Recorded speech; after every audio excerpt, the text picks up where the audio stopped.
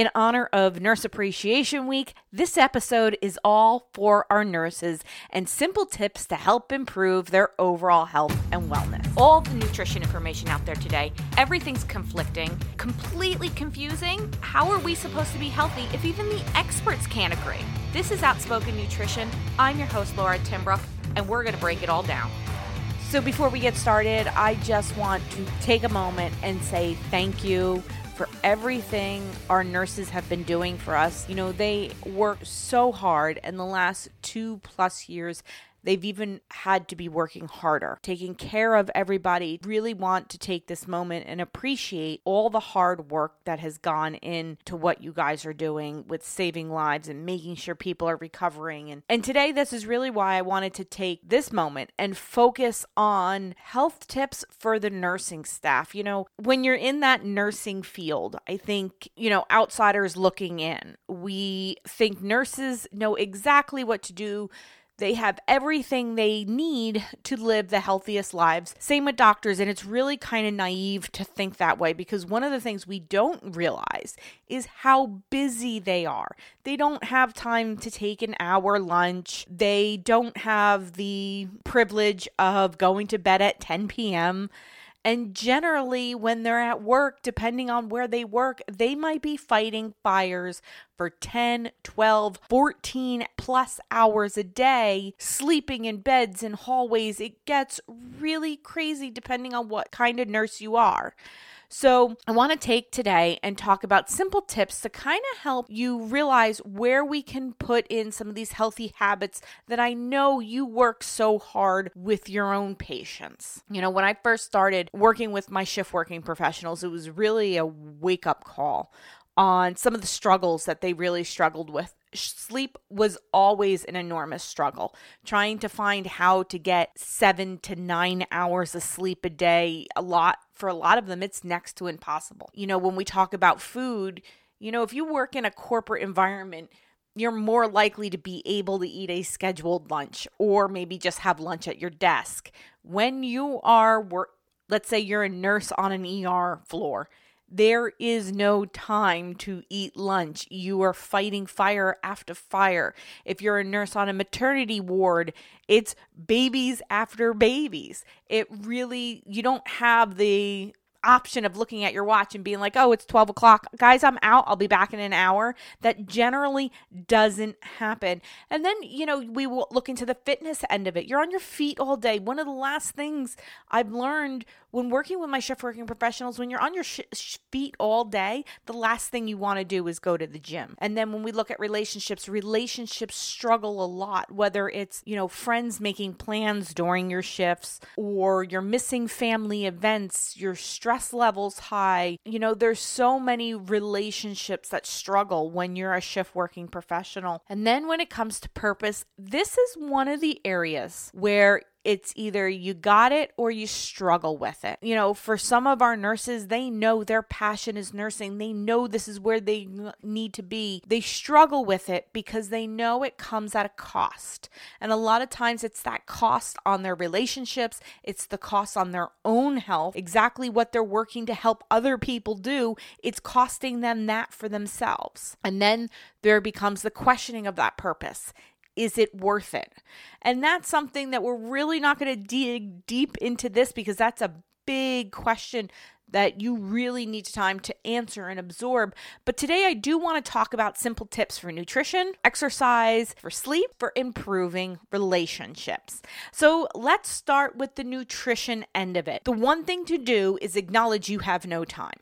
If you are trying to start a diet, an eating plan, whatever you're doing, you have to acknowledge you have no time. So if we're trying to put something together and lunch is going to require you a big sit-down meal, that's not going to work. For most of you, it's acknowledging what time you have and putting in what you have into that time. I know a lot of diets will tell you, well, your health is worth it. You need to make the time. In this instance, It's not, because that's going to cause you more stress, which is going to further affect your relationships. So we want to look for things that will fit easily into our lifestyle. I know a lot of nurses do a lot of smoothies for lunch, a lot of grab and go items. I am really a fan of kind of meals that are kind of broken down. If you're running around, your breakfast needs to be an apple, a handful of almonds, and a cheese stick, good. Go for it. This way you don't have to eat it all together. You can quickly have 2 minutes to eat an apple and go what you need to do, and then come back and have a minute for a cheese stick. It's not always about sitting down and relaxing, as good as that is for our health. And it really, when we have the time, we should be focusing on being mindful and in the moment when we are eating, but you have to acknowledge the time you have. Lunches, soups are great, yogurts are good, anything that could be that grab and go item. We like to see one sit down, more of a calming meal, but again, it's not always possible. So my suggestion would be to have bars, have nuts, seeds, dried fruit, whatever you have access to keep maybe in your purse and a locker, that if you get done with your 10-hour shift and there's no way you're going home for the next 4 to 6 hours and you need to get some kind of energy into our system, this is where those bars, those shakes can come in handy, and it's always good to have them on hand, because one of the worst things we can do is not eat. We don't want to be skipping meals, and I know a lot of you nurses listening, you could skip meals like rock stars. That's not what we want, because a lot of times what happens when we're skipping meals, we're filling up in other ways. Maybe it's caffeine. We're way overusing caffeine, which then brings us to our next issue, and sleep. We need to be cognizant that it takes 8 to 10 hours for caffeine to really move out of our system. And I think I've even seen a study that said it's been 12 and over. So we really want to make sure we're keeping caffeine to the early part of our day. And I'm saying early part of our day, not morning, because those of you that work third shift, we don't want you drinking coffee at 3, 4 in the morning when you're trying to go to sleep by 8 or 9 in the morning. So coffee needs to be kept in the early part of your day, the beginning part of your day. After that, we want to stay away from the coffee. That's going to keep us up, because we need to start building that sleep pressure. So when it is time to go to sleep, we can go to sleep. Now, if you do come into an issue where you're going to be working a 12-hour shift and you might need a little caffeine to assist you, go for it. Just be mindful of when you are going to sleep, that you still have that sleep pressure built up enough that you can sleep. One of the things we also want to talk about sleep is that healthy sleep environment, staying off those devices, keeping the room cool, keeping the room dark. I'm a big fan of blue light glasses. I find them very helpful when we're trying to limit our blue light exposure, especially if we're trying to go to sleep. So utilizing things like this that can help give us a better environment to sleep in. A lot of times, especially if you're coming off a second or third shift, you're trying to go to sleep. The sun is up, the sun is bright, but the sun, if you have a southern facing window, is going to be heating up your room as well. And that's really where we want those blackout shades. Put the clips on the shades so they don't creep open. Maybe turn the air conditioning up a little bit higher to keep that room cooler, to give you that environment to sleep in. Now, I know nurses are big on naps, and these really utilize that 15-minute nap, because that power nap is going to help you. For a lot of people, I don't recommend power napping and things like that. But when you're in a shift working profession where maybe that 7 to 9 hours of sleep is not physically possible a lot of days, I think it's important that we take in those power naps just to get a little bit of rejuvenation to us. And I know so many of my nurse friends, they'll all tell me I can close my eyes for 5-10 minutes and I feel like a new person. So it's important to utilize them. When we're talking about fitness, if you have been on your feet all day, the last thing you need to be doing is going to the gym to be on your feet further. if it's been a high stress day, we want to look at fitness that's going to allow our bodies to relax. This is also going to help us go to sleep.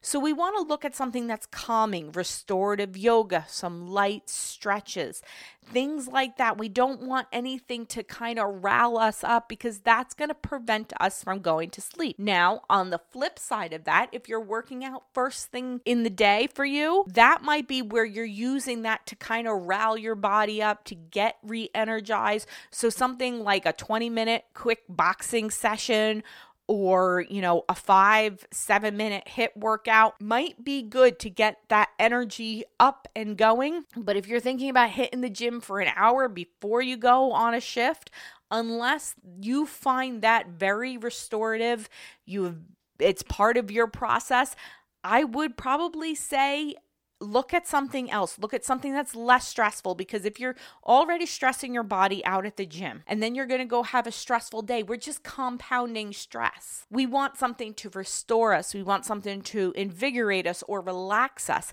not necessarily cause additional stress. So really look at things that help support you based on when you can work out and what you like to do. Don't ever forget, do what you like to do. If you love kickboxing and you want to include it in the beginning of the day, not at the end of the day where you need more of that rest and restorative exercises. When we talk about relationships, this is really where we talk about stress. It's financial stress, interpersonal stress, stress about the job. There's so many areas of stress, but when it comes down to it, it's all about building healthy relationships. One of the hardest things for a lot of those who work shift work is the option of, I can't go to that family event, and missing out on these events, these activities. That becomes hard. Maybe your kid has a school play, yet you can't make it that night because you're on shift, or maybe you're working, or maybe you got a call out. These are things we have to